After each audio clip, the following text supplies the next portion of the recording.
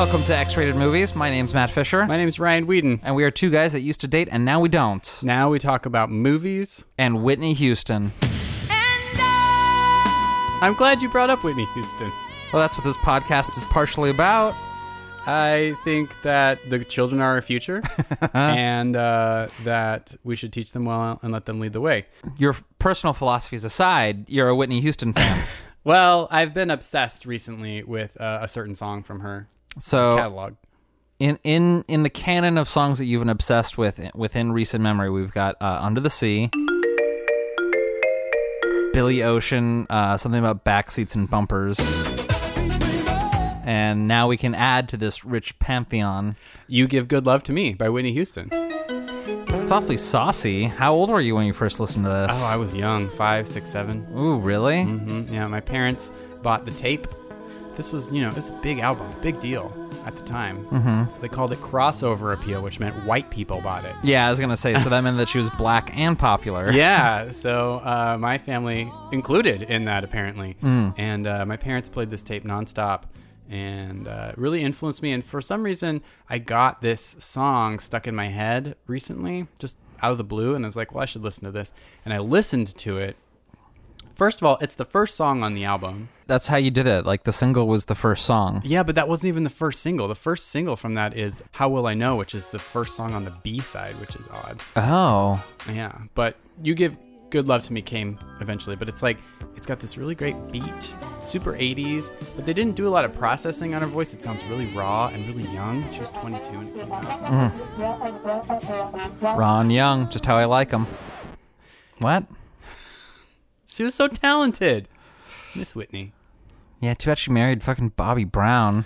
Well, I think that was a show. Yeah? Well, that's what they say. Like, there's a new documentary that came out where she's, like, posits that she was gay. Really? Yeah. She had an affair with her makeup artist.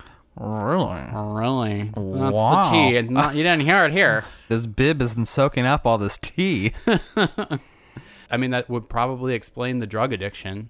Like, if you keep that stuff hidden, it's going to come out in other weird ways, guys. Yeah. So, and we can add her to the great roster of lady singers who were secretly gay. Leslie Gore, Dusty Springfield. Springfield. Had relationships, long-standing relationships with women in her later years. Taylor Dane.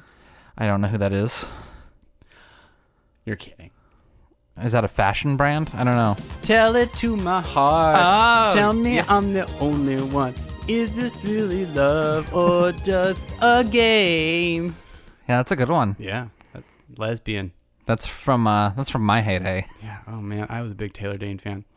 A friend of mine recently told me that she saw Taylor Dane at a Colorado Pride event. Okay. And that it was the worst show she's ever seen.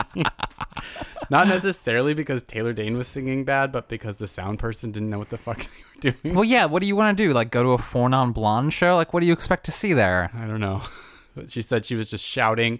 It just sounded like shouting and like horribly distorted vocals of Taylor Dane singing the whole time. Well, non-lesbian singer Bonnie Tyler, when we had that eclipse last year, and there was some cruise that was like right in like the path of totality, and she was singing Total Eclipse of the Heart like at the time of the eclipse. Like, not to say that she doesn't still have pipes. I didn't hear her sing it, obviously, but you couldn't hear her from here.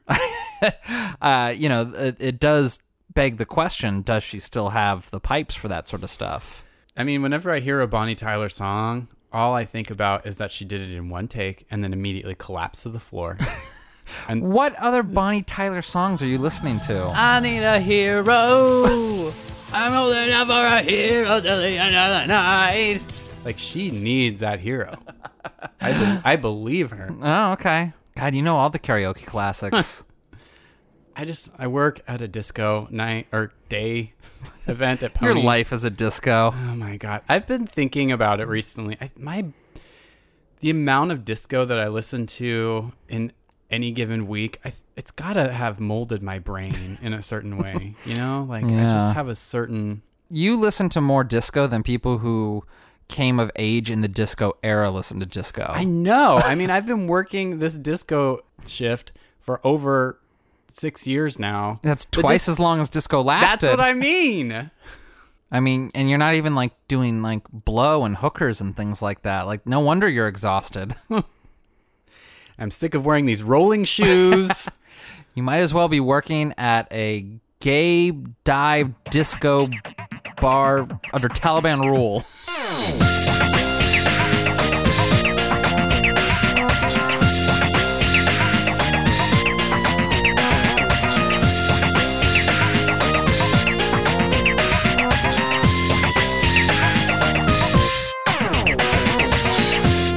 Today's movie is the 1985 Arnold Schwarzenegger classic, Commando. This is the best non-Cameron, non-Predator, non-Verhoeven Schwarzenegger there is. That's a lot of qualifiers, but sure, I'll agree with that. You know, Arnold Schwarzenegger, he's a big guy. Like, he's tall, he's muscular. 6'2", they say in this movie. I'm that tall. Well, I'm not impressed, Arnie. No offense. You do not have the musculature. I'm sure if you bringing. put us side by side, I'd be comparable. Yeah. Okay. I think it's just the way they shoot them, just in the low angle hero shots. The camera adds 150 pounds of muscle. You don't think he just looks like Zangief in real life? I mean, just imagine what Alyssa Milano looks like without the camera. She's huge in this movie. All that baby fat. So this is, an action-y movie. He's a one-man army. It's not Commandos. It's singular. Commando. One. Arnold Schwarzenegger, get this, is a man named John Matrix. Did you see who produced this movie? The Wachowskis. No, I didn't see. The one and only Joel Silver. Oh, yeah. Who also produced The Matrix. Just thought that was a fun fact. All right, so, I'm waiting for Commando 2, Matrix Reloaded. Ah! I stole that joke from someone on Letterboxd. I apologize for my plagiarism. But is that not the most, 80s action star hero name you've ever heard in your life? No one's last name is Matrix. The Matrix family of West the New Hampton Havenwood. Matrixes. Yeah, that's obviously somebody at Witness Relocation was just like, I don't know. Yeah, you just know that screenwriter Steven D'Souza just happened to walk by an IBM once and saw the word Matrix. He's like, not a bad name. Yeah, I like that. Steven D'Souza wrote a lot of action movies. He wrote Die Hard and Die Hard also 2. produced by Joel Silver. Okay. We didn't mention, or we mentioned this, but it didn't get on the pod. But Joel Silver also produced Xanadu. Just want to say this: we've got 2 Joel Silver produced movies this season. He's just got his pinky and everything, doesn't he? Steven D'Souza probably just saw Matrix in some textbook that his kid had brought home or something. Was like, I like that. I'm gonna make that this guy's name. It's a lame name that in a movie that has a lot of lame elements to it. But you know what? I ate it up. I ate the whole thing up. I loved it. I had a lot of fun. It is sort of a little xenophobic, a little jingoistic.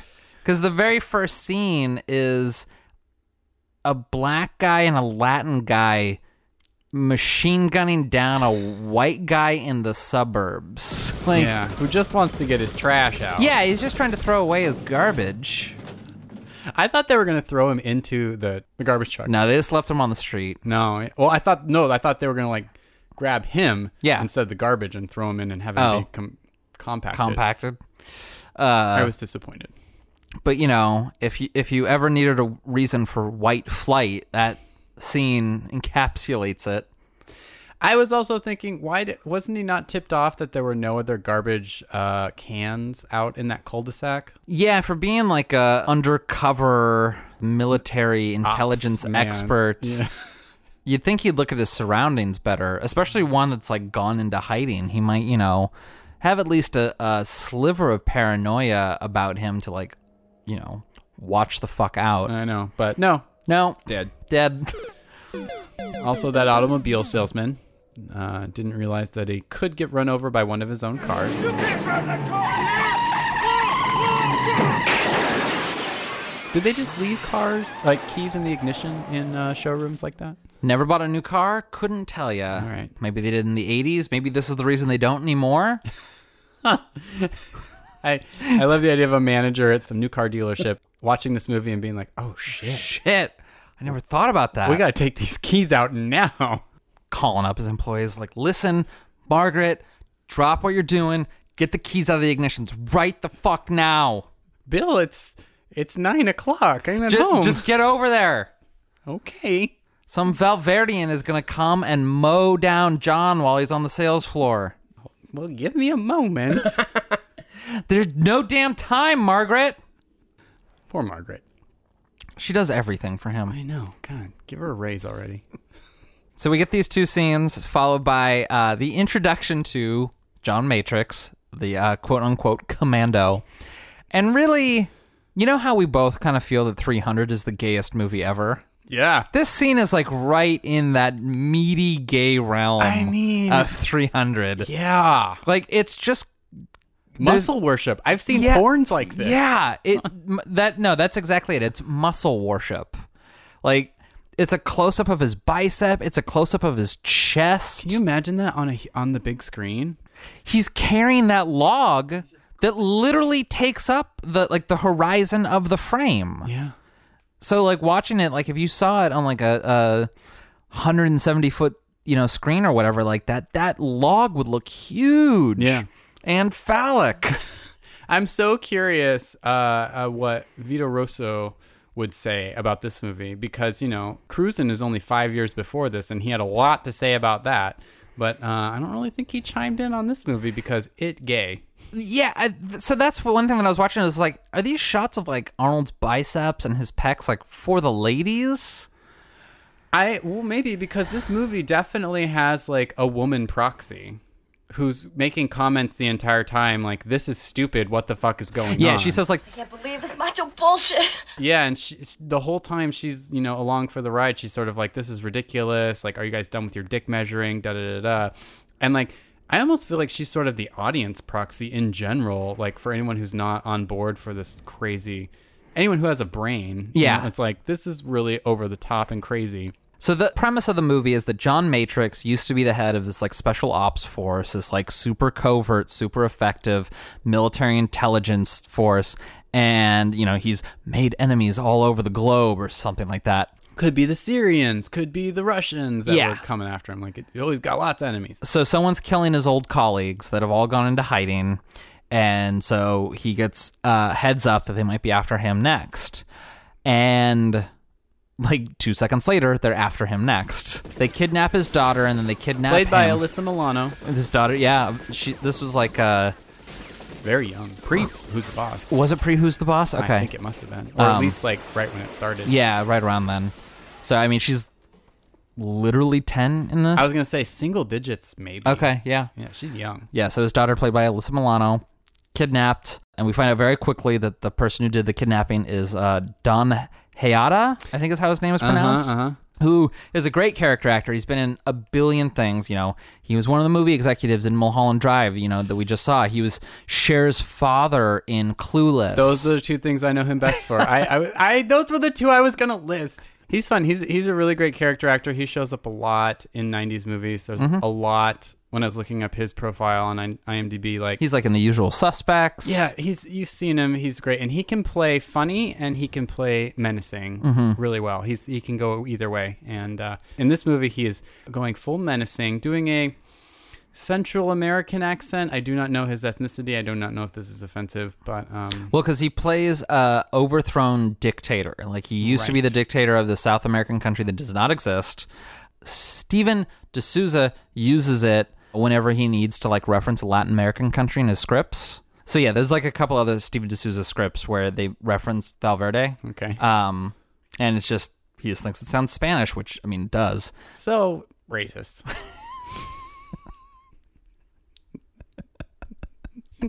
I mean, usually when dictators are overthrown, they're like jailed or killed or something, but he somehow survived. And now he wants revenge, and he's kidnapped John Matrix's daughter, and the goal is he's going to blackmail John Matrix into overthrowing the current president that John Matrix helped put into place in exchange for his daughter's life. That's all you really need to know. Like, everything else is just like getting from point A to point B. If you understand this basic premise of the movie, you understand what's happening in the movie. Yeah. Put a pin in that because we're going to come back to it. Okay. So sometimes I feel like people watch these movies. Like, I know in reality that, you know, people had these mentalities and it just got put into a movie. But sometimes I feel like people got this mentality from movies, specifically 80s action movies, where it's like there's that one Latin dude that's like holding like the card that his daughter made him. And he's sort of explaining, he's like, my people got some business with you. And if you want your kid back, then you gotta cooperate. Right? Wrong. Like, I just kind of feel like that mentality of like, someone wrongs you, you don't work with them, you just kill them. I was like, this just seems so uniquely 1980s. Yeah. He is an unstoppable force in this movie. Like, he's got all the one-liners. He's... Oh, yeah. Like... And he's such a bad actor in this. But I will say, so rewinding a little bit back to when we were talking about him carrying the log, he hits his mark. Like, he's walking, the sun's behind him, he stops this, and the sun, like, is behind his head. Like, he knows where he has to stop, and he looks, you know, godlike, I suppose, and then moves on. But it's like, he knows how to do that. There's another scene later on when he's all, like, you know, face painted up, where it's just him, like, peeking around a corner and then, like, turning, and he has, like, a look in his eye, and it's just, like, he knows how to ham it up for the camera. So, like, I don't know, he's kind of a star in that way. Well, I mean, my theory with Schwarzenegger is, like, he commits to the role. Like, he knows that, like, he's not the movie. Like, the movie's the movie. Like, he's the star, of course. But, like, the movie's not going to work if, you know, he's only half-assing it. Like, he needs to put his whole ass in there in order for it to work. I mean, Schwarzenegger is a whole asser. Let's be honest. And even though he gets some of the, like, Roger Moore, James Bond era, like, one-liners, he leans into it. There were so many. I kept taking notes on. Oh, and they were so bad. He's dead tired. I'm like, oh, God, that's so lazy. I let him go. I also, I mean, not to forward too far, but when they're in the hotel scene fighting. Fuck you, asshole. Fuck you, asshole.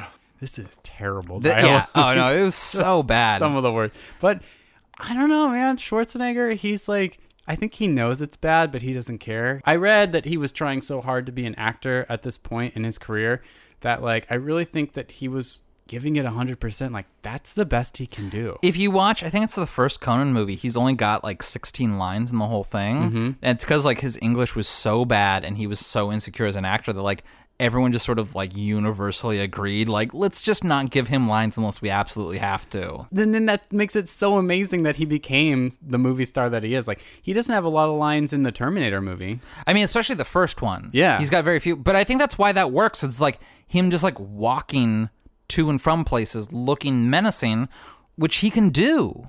There's a little Terminator reference in this one. Like, he looks at the guy and says, I'll be back, Bennett. Okay, I'll be back is obviously from Terminator, and I think it, like, he tried to make that a thing in his movies for at least a while. oh, did they? Like, there's always a moment, like, for at least 10 years here where he, like, must have been in his contract that he says, I'll be back at some point. Or maybe people just, like, we got to work it in because, like, that's how people know him best is the Terminator. And if, like, they can't associate him with the Terminator, then, nah, that doesn't make any sense. You'd know Arnold Schwarzenegger from anywhere. Yeah. He's got a distinctive look to him. I mean, maybe it's a chicken or egg thing where it's like, oh, we've got Arnold Schwarzenegger and we got to work that in.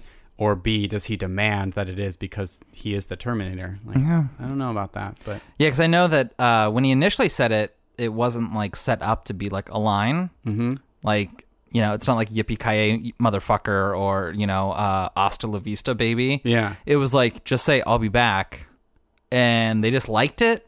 So they kind of made it like a scene, like, at the time. But, like, you know, when the script was being written, he just was like, you know, Terminator, I'll be back. Mm-hmm. They didn't think anything of it, but it just became one of those things. That's the thing where it's like, after that, good on Schwarzenegger if it is in fact like something that just kept getting integrated into roles he did, for being like, okay, just kind of smiling and winking. And Schwarzenegger has a sense of humor about himself, like in kind of every role he's done. Oh, yeah. There's a level of self-awareness that I kind of like. Like this one has it too. If you think about that opening montage, it's a joke. Like him and Alyssa Milano feeding a deer out of their hands. Yeah, that's like, so good. Mom, like daddy-daughter time, like putting the they're ice in the cream pool. in his face. I mean, Yeah. it's such a joke. It's like you've got to like, if you bought a ticket for Commando and this is coming on, you're like, what the fuck? You have to be laughing. I mean, we already had 2 deaths leading into this Yeah. deer pool daddy-daughter scene. You but have to be laughing at this point. Like it's a joke. It's so funny, but no, my belief is that people in the 80s ate it up. Like, they loved it. They were in it hook, line, and sinker. I loved it, but like I was laughing because I was like, this is cheesy and I know, stupid. I'm watching it, I'm like, they're feeding a deer, like, oh, he's this big, violent muscle man commando, but he's so gentle that he can feed a deer out of his hands. They're like one step away from her opening a Christmas present and getting a teddy bear and being like, I love you, Daddy. Or like a puppy, and being Yeah. like, oh my God. Like, they're so close to that. It's ridiculous. Anyway. Oh, and then they have that problematic conversation at the breakfast table when he's like, Why don't they just call him Girl George? It will cut down all the confusion, I think. Oh, Dad, that's so old. I just, when I was thinking that, I was like, we're still doing this battle. This was 30 years ago. yeah. But yeah, so slightly problematic. I had to think about it at first. I was like, well, at first I was watching the movie without subtitles, and I thought he said, why don't they just call them girl chores? Because she was like making breakfast. And I was like, are you referring to the fact that like she made you like a peanut butter and jelly sandwich as girl chores? Cooking is girls' work. Yeah.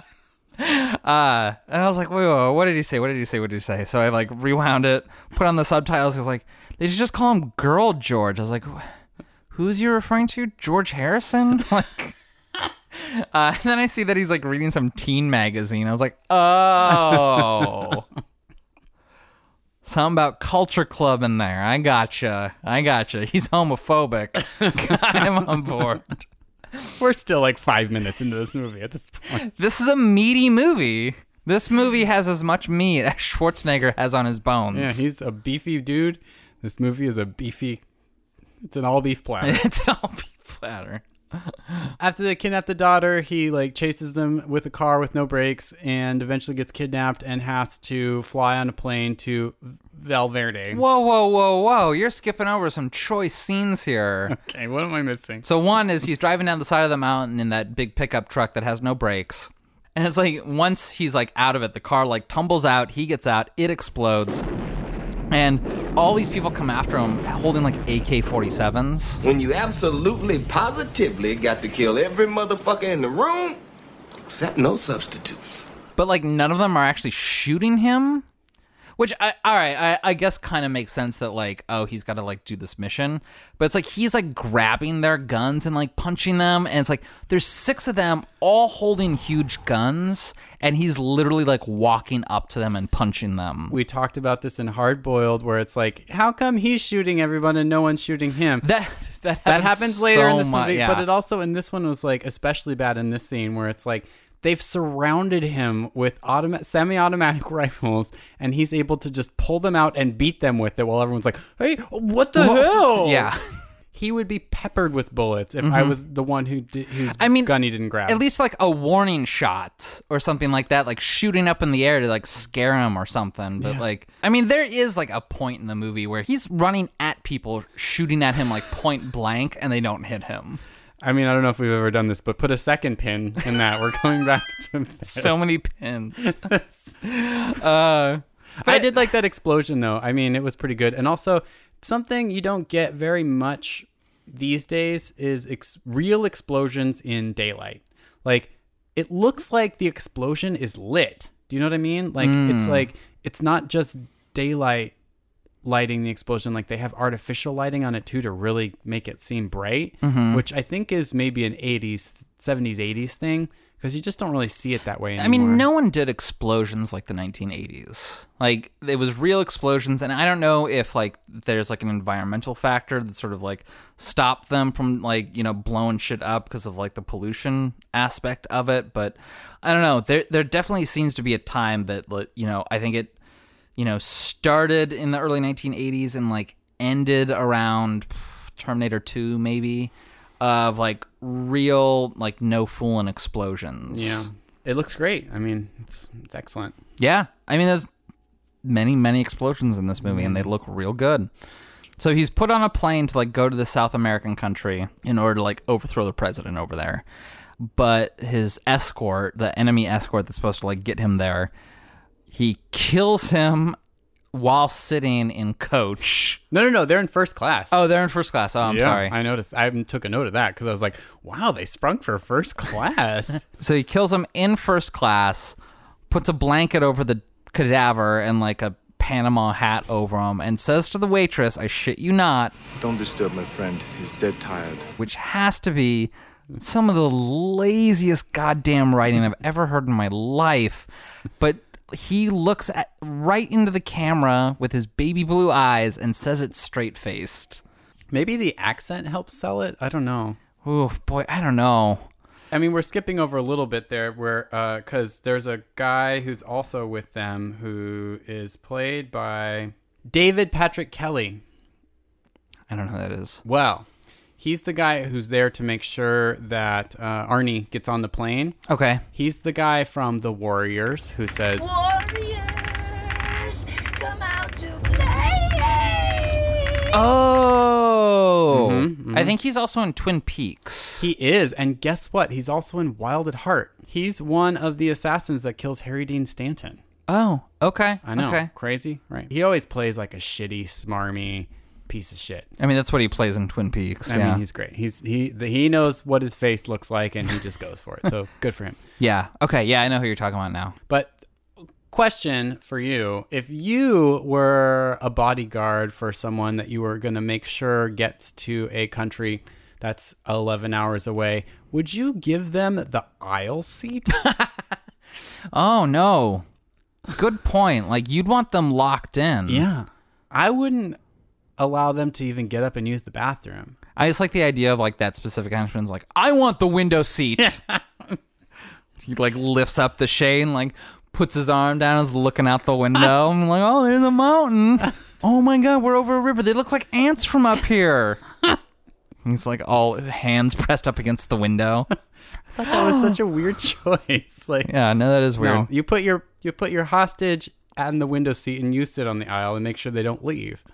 11 hours, though. If you were the hostage taker, that meant that you couldn't get up for 11 hours. Yeah, I thought it was weird that they used a commercial flight for this anyway. I mean, I did, too. I thought that was a little you risky. couldn't Like, afford a private jet? what if, like, John Matrix, in all of his military brilliance, like, passes a note to someone or communicates with anyone else on the plane? An air marshal, perhaps. Like, At 11 hours, you get to decide your meal choice, and you have to decide that ahead of time so they can prepare for it. Like, did they just pick a steak or yeah, chicken for him? they gave Like, him the kosher meal just in case. This was 80s. They're So like, I mean, if he gets the kosher meal, that covers all bases. there's a lot to consider. They sprung for first class, but not a private jet. Yeah, Interesting. like what's the price difference there? Like, I mean, if I was overthrowing a government, I feel like I'd need some financial backers. they have a plane. They like there's a plane later that they hijack. Like, don't they have access to other planes that could make it that Or far can't down? they hijack another plane? Or I mean, he's your prisoner. Can't you just like chain him up and then put him on a fucking truck? also, like, just putting him on the plane with one henchman, like, it's one henchman versus John Matrix, who John Matrix is like the John Wick of the 80s. He like, put down so many of their agents already at he's his a home. one-man army. It's Commando. This is why Don Haya got overthrown. He wasn't thinking in the long game. No, Just really didn't think things through. no. This is a really poorly put together plan. Anyway, so yeah, he kills dude and But the plane takes off. excuses himself and somehow claws his way into the landing gear. Yeah, like he goes through like the baggage compartment and where they're keeping the pets and things like that in the undercarriage of the plane. But by just using his bare hands. Yeah, like he like ripped something out. I thought that was silly, but whatever. I don't know how planes work. And yeah, he like crawls down the landing gear as the plane's taking off. So it's like it's lifting up off the ground as he's trying to climb down it. And are they like in the Everglades or something? Yeah, at the end of this takeoff strip, there is it's just swampland. And because like the beginning of the movie, he's like in a remote cabin in the woods. In California, it seems like. I thought Colorado. Northern California. Okay, sure. You know, someplace remote and arid and, you know, high in elevation. Not any word that I think of when I think of Florida. But nonetheless, yeah, it's like just swampland all around this airport. I mean, it's a rare high-altitude bog, apparently. I guess this is as good a point as any to bring up the fact that I think I'm a little spoiled after recently watching Police Story because the stunts in this seem so lame. You can kind of see like the strings in this per se. Yeah, like the cuts and how there isn't actually somebody doing this stunt. Like if this were a Jackie Chan movie, we'd see the plane taking off and him jumping off the plane in one shot. Yeah. Like, we just don't get that with this. Yeah, it's like we'll see, like, the plane go up, and then there'll be a cut from the distance, and we'll see, like, somebody jump. But then there's, like, a separate cut for, like, when they hit the water or the marsh. And then Schwarzenegger's climbing then he out of crawls out of the reeds or whatever it is. Yeah, and it just seems so lame in comparison. Yeah, having Police Story, like, really informs you. Like, it lets you, like, see the strings more. Or, like, when he's holding up that piece of shit over the cliff, you can clearly tell that the frame is like right at the top of the guy's foot, like where like a wire is gonna be or where a rope's gonna be. Yeah, but it's like you never see just Schwarzenegger and like a foot, you know, untethered to anything. It's like the foot is always sort of cut off. It's one of those things like once you've seen enough, like you know to look for it. Like I think the first time I saw this, like I wasn't looking for shit like that, but now that I've seen the difference, I kind of look for shit like that. I mean, I'm sure Arnold can take a hit and like take a punch and things like that, but I mean, even like I keep going back to, or we keep jumping ahead, but the hotel sequence when they're fighting, it also seemed just sort of lethargic and not really fighting. Like they couldn't choreograph it well enough to have it just be an actual one camera shot. Whereas like, you know, Police Story, Jackie Chan is getting up and fucking fighting with a person, and it's like 30 plus moves of fighting. And it just seems so slow and sad in comparison. And a little choppy. Yeah, like it just, I understand the criticism of these kind of movies now after seeing something like Police Story or even Hard Boiled too. Yeah, because like in Hard Boiled, at least the action is so slick and smooth. Like nothing seems to stop the flow of action. Whereas like this, like they cut a lot like right before or after a hit or something like that. So, and like sometimes it's like they'll do it for show. Like there's one where like Arnold like punches someone with like both hands at the same time. Like that doesn't look like it'd be super effective. Like just punching someone with like two fists in the chest. I'm like, boy, I don't know. There's got to be better ways to knock a guy out than that. Oh my God. Okay, we're never gonna get through this. It's fine. There's a woman played by, didn't write her name down. She's very much token lady. She is, but I kind of liked her. I liked her vibe. I liked her vibe. She calls him out consistently throughout this movie. Although I question her motivation for going along with the whole thing. Oh no, it's totally like just the most flimsy logic ever. Well, because they meet because Arnold needs to follow that one dude in like the yellow car. Right. And like grabs her, rips the seat out of her car. And then he sits there and I was like, isn't that all like bony and pointy? And like, aren't you just like there? And it's not explained. I mean, I kind of understand it's like it's easier for him to hide if there isn't that seat, but couldn't he just like recline it? Yeah. Like, why'd you have to tear the seat out? Maybe not all seats reclined, Ryan. Maybe this dates back to a time of bench seats or something when basically where you sat was where you sat. I don't know. I literally may not have been alive when this movie was made.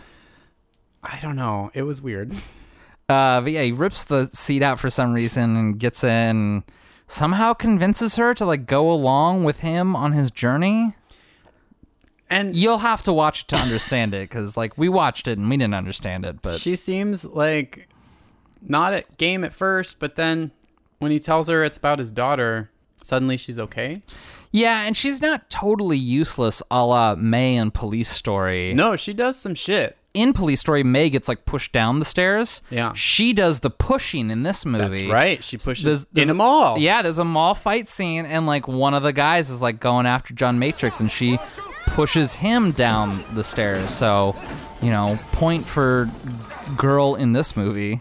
The mall fight sequence is both awesome and ridiculous.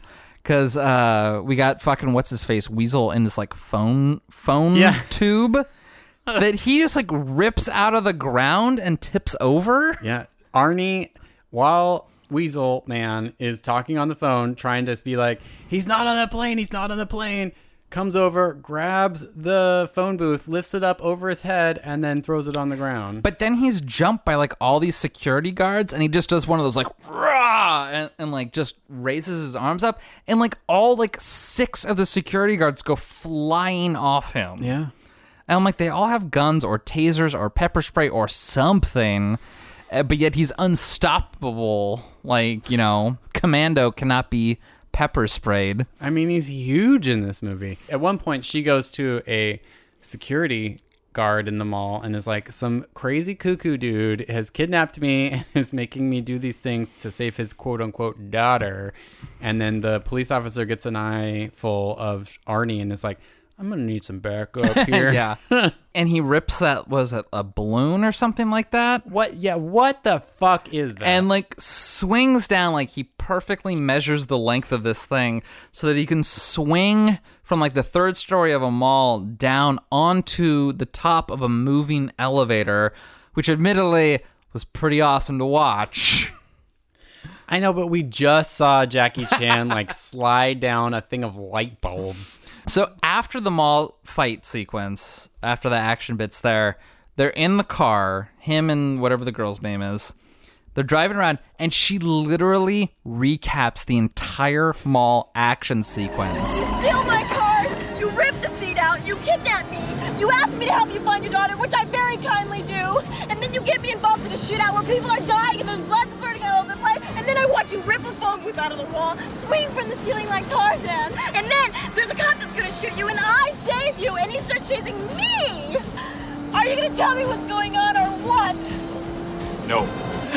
Oh, it's so good. It's so good. He has so little lines in this. Like, they literally give the lines to as many other people as possible so that he doesn't have to say them. And then, yeah, we've got that chase sequence, which ends in the yellow Corvette falling over, tipping over, and then him dropping Weasel Dude from a height. Yeah, holds him over a cliff by his ankle. And he's like, oh, my weak arm. And then she's like, What'd you do, Sully? I let him go. And you're like, were you not watching?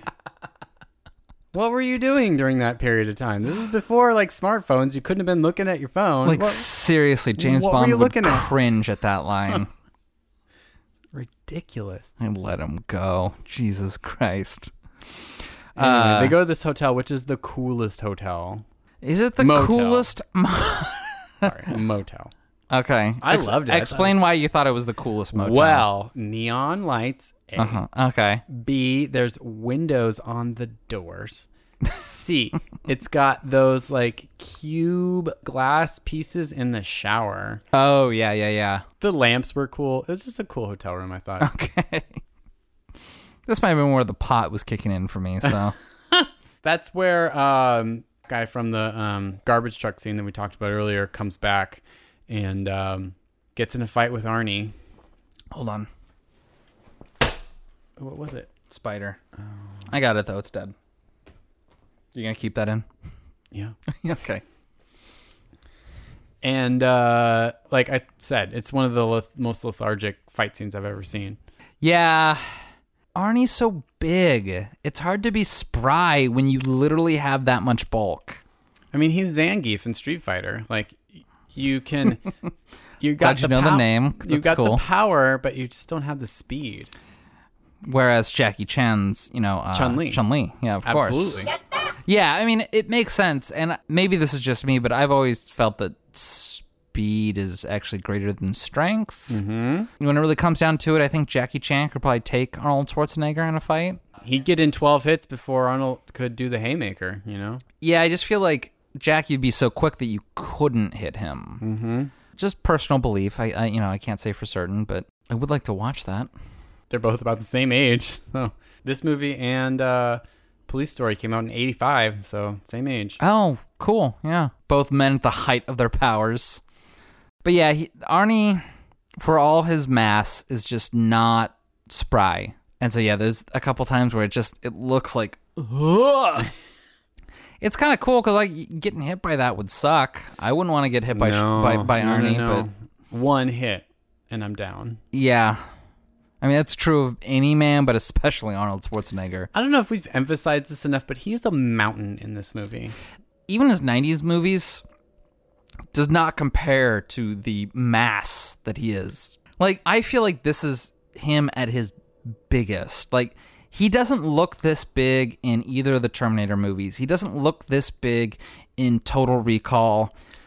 Even Predator, I don't feel like he looks this big. It's intimidating. Like, I know you're going to ask me, hit it or quit it. Well, all right, yeah. In the Marry Fuck Kill of Arnie, Alyssa Milano, and Dan Hyetta, where does he stand? I mean, it's difficult because... I'm scared. Like, what would he do to my body? I'm more scared of just his, hard furrow brow. Like, he has a hard brow line that, and just a very dominating forehead. I've never been hit on by somebody who looked like that, and I've never had the courage to hit on somebody who looked like that. But, I mean, I guess I'm attracted to it. I mean, in the gay community, if you look like that, part of it is I think that you're attracted to that type as well. Sure. Like, I'm not talking 100% here, but if you're working out that hard to get that much bulk and be that big, you're probably not super attracted to just little slim twinks. Sure. Your regular Ryan Whedons out there. If you're into that level of bulk, it's probably because you think bulk is attractive. Yeah. I don't know. Maybe this is just personal experience speaking, but people who are that big are generally looking for other big people because they think that muscles are attractive. So they're putting muscles on themselves because to them that makes them more attractive. And I get that. I understand that mentality. That said, I mean, there is a part of me that's ravage me, just put my arms up. And I don't know, he's kind of hot in this movie. Well, he gets in a little onesie. Speedo. Yeah. Even. And he's got that really tight, compact, efficient butt. It's a ridiculous looking body. It's hyper masculine. He looks like a cartoon. I mean, it is a Tom of Finland's body. Yeah. I'm not sad about it. Yeah. When you were talking earlier about how the beginning of this movie is muscle worship pornography, that's not totally inaccurate. He clearly got really big for this, and the camera, to say linger, undercuts what the camera's doing to him. It's a close, ECU of his bicep several, a couple times. Yeah, so as we're nearing the tail end of the movie, and he's in a Speedo and he's loading up his raft with all the weaponry that he's gonna need for this final showdown. He's just wearing a Speedo, and it's I mean, not my type, but I would not kick that out of bed. I know. I'm not sad about it either. It's his muscles are so well defined. He's got a tiny little waist and a huge broad shoulder with just massive arms. It's I get over me not being into muscles, and I'm and I'm into it now. Yeah. And I think, this leads me to a question that I thought about while watching this movie is the worship of the male body in 80s action movies is sort of gay. Sometimes I feel that Mac and It's Always Sunny in Philadelphia, because as the series goes on, it's he's gay. Yeah.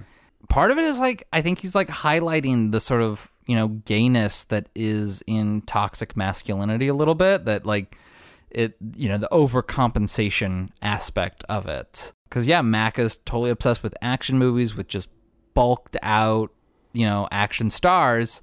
And then in the end, he's super gay. And I don't know. Because, this movie, like the way that 300 is the gayest movie ever made, it's the same thing. It's pretty gay. Yeah, it's super gay. He at doesn't times. even kiss the girl that he's supposed to. No, that he gets he with. doesn't, does he? No. Yeah, I thought for sure at the very end they were gonna be like, he's gonna be like, "Come here, honey," and like give her a kiss. Doesn't happen. No. Like they just get in the plane and fly away. It's kind of pro-gay in like if you're interested in the male gaze at all. Yeah, but it's also like men pro like being closeted a little bit. Like you can like this shit so long as you never ever talk about it with anyone. Yeah, that's true. But do you think that was all of Bennett's issues? Maybe. So I have like questions about like the Bennett Matrix feud. Because like, all right, I don't want to skip over the Scarface-esque mansion shootout. We don't have to talk too much about it, but go ahead. I mean, it's hard to talk about because it's mostly Arnold just like wreaking havoc on this like South American mansion.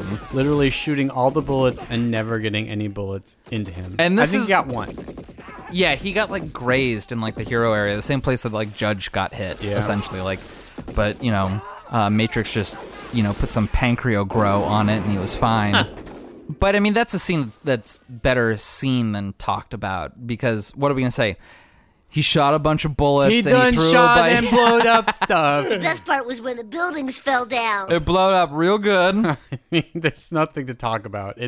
You watch it, he blew up shit. I mean, it's awesome. Yeah. Like, I'm not saying that it's not awesome. But I mean, so there's a long shootout, standoff, blow 'em up action scene heading up to like this South American villa, mansion, whatever you want to call it, where he's trying to rescue his daughter.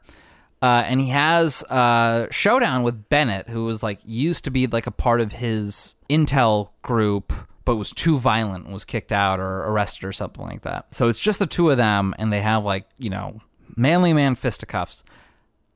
Bennett's not built. Oh my God, I have the same note. I was like, why didn't they make Bennett work out to look the same size as Arnold Schwarzenegger? Well, I mean, I don't think you can make anyone the same size as Arnold Schwarzenegger was in this movie. But, like, Bennett has muscle mass the way that I have muscle mass, which is low and flabby. Like, no, he doesn't look like any kind of competition for him. It's like, embarrassing. While I was watching this, I was like, what the fuck makes this guy so invincible? No, there's no way he's going to win. Like, Arnold would punch him with his, like, fucking 2-ton arm. And then Bennett would punch him back with his, like, linguini arm. And, like, he'd get knocked over and his nose would be bleeding. I'm like, what the hell? No, I have the same note. It was like, I just wish that whoever the actor that played Bennett would have taken a little more time to bulk up in the way that Arnold did. Or maybe he did, and that's the best he could do for those scenes. Ooh. But, like, he just looks barrel-chested and spaghetti-armed. You're right. Like, it's just sad. It doesn't seem, I don't know, probable that these two would be an equal match. Barrel-chested and spaghetti-armed is what's in my Grindr profile. You getting a lot of hits with that? You'd be surprised. Once I quit thinking about that, the fight sequence is actually pretty good. Like in the steam room, Bennett gets electrocuted. Yeah. There's like that whole like pushing their faces into the furnace thing, which was kind of cool. And, finally he gets that rod. Bennett gets that rod through its chest. Yes. And, Schwarzenegger gets the line of, "Let off some steam, Bennett." He's known for his corny lines and he sells them, so it's fine. My biggest problem with that scene was right after that, he says, "Let off some steam," the guy dies, and then Alyssa Milano, who's been watching this whole fight sequence, sees the guy die and also saw him electrocuted and then just smiles and is like, "Daddy, you're back." It's like, wouldn't she just be traumatized? Like, looking inward, like crying, like, this didn't happen, rocking back and forth, hugging herself, like... Hey, she's just fucking happy this guy's dead. we don't know what bedtime stories in the Matrix household are like. Maybe like fucking Jack and Jill get in that oven and die, and she's used to death at this point in her life, like macabre, violent death. He's been preparing her for a situation like this. He knew that this would happen one day. Wow. Do we ever find out what happened to John Matrix's wife? She died in childbirth. It's a one-line How convenient. throwaway. Yeah. But what we don't get any enlightenment on is that he keeps saying that, like, on her 3rd birthday, I was there. And on my 6th birthday, I was here. And it's like, who was taking care of her during those times? Like, we don't get any, illumination on that. I assume she was just taking care of herself, and that's why she can make herself sandwiches. Yeah, maybe. He has raised an independent woman. Okay, so a question I have for you. We talked about it earlier. This is a rehash of One Pin. We talked earlier about the whole dictator getting overthrown schma that happens. We also get from the general that's above John Matrix that this could start World War III. Do you ever get the impression that those are the stakes? No. Never.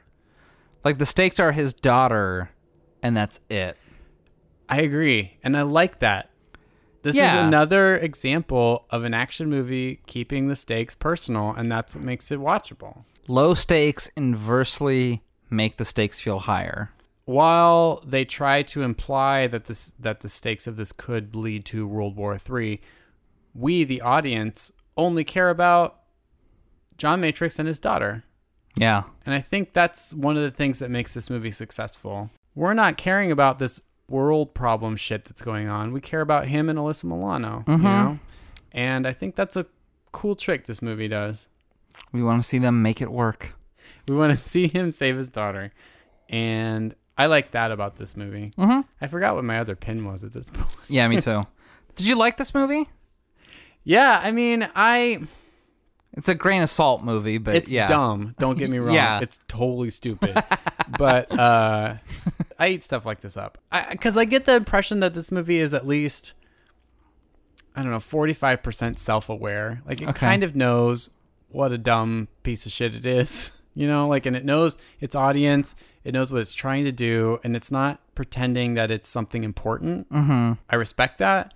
And it makes me appreciate it more. And it makes me have fun. Like, this isn't a movie for someone who's looking for, intellectual enlightenment. They're there to see stuff explode and Arnie say stupid lines. Yeah. I also like the fact that there's a proxy for the woman who gets pulled along on the date for this. Like, there's like some shitty man who's like, come on, let's go see this movie. And like his date's like, okay, whatever. And she gets to be like, what's her name? Yeah. Damn it. Just being like, this is some macho bullshit. Yeah. And like, she gets a little something in this too, where she's just like, this is a dumb thing. But yeah, she like all but disappears once Arnie gets to the mansion. Like, I think she's left on the boat, and like that's the last we see of I know. her. I mean, that kind of sucked, but also like, also sort of makes sense for how gay the movie is, for him to not care at all about the woman that's not his blood relative. I know.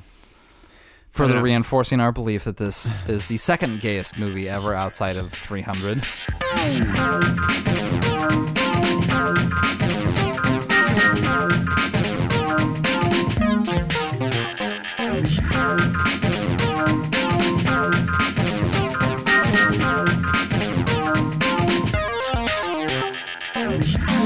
I have a question for you. What made you want to finish with this movie in your action sequence? Well, when I initially started my action movie exploration, I did describe it as that we didn't have enough just like hyper masculine things on the podcast.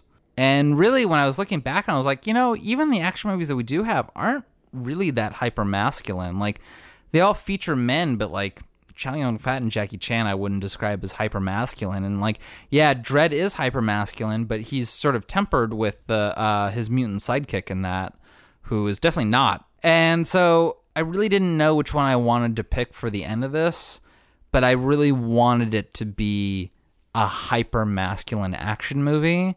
Like, even in Schwarzenegger's oeuvre, this one feels like the most hyper masculine. And I figured that two gay men who, I wouldn't say either of us are particularly masculine, Stop. are kind of ideal candidates to judge this sort of stuff. Like, we can look at it and judge it and see it for what it is, but still appreciate it. Like, we're not hating on it for being hyper masculine. We appreciate it, but we call it out. I almost feel like it's camp. Yeah, almost. Like, it borders on camp. That's not inaccurate. It was dumb fun. Yeah.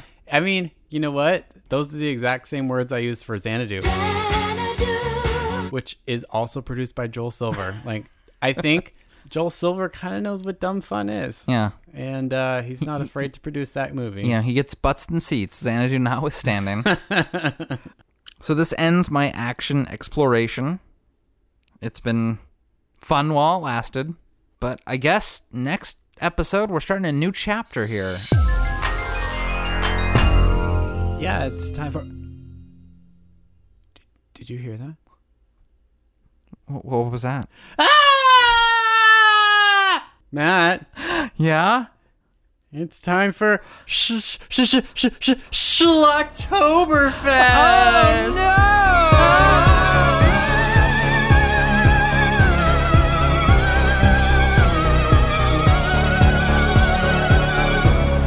I'm excited. I'm excited just for that drop to come back because I love it so much. I was looking at my list and I was like, I have a lot of horror movies I haven't done so far. And I can't wait to unload them in the next couple episodes.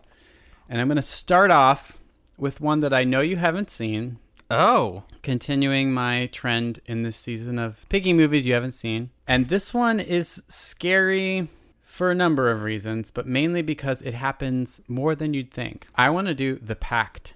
I don't want to tell you too much because the twist is what makes it scary. I've never even heard of this movie. I'm not going to tell you any more than that, except just get ready for a twist at the end that's going to make you think. Also, Casper Van Diem's in it. So, ooh, nice. Yeah. Nice. All right, I'm excited. Good. Should be fun. Plug our junk, get the fuck out of here. I would like that. Go to our website, xratedmovies.com. It's got literally every single goddamn thing we've done. All 88 episodes. It's a great time there.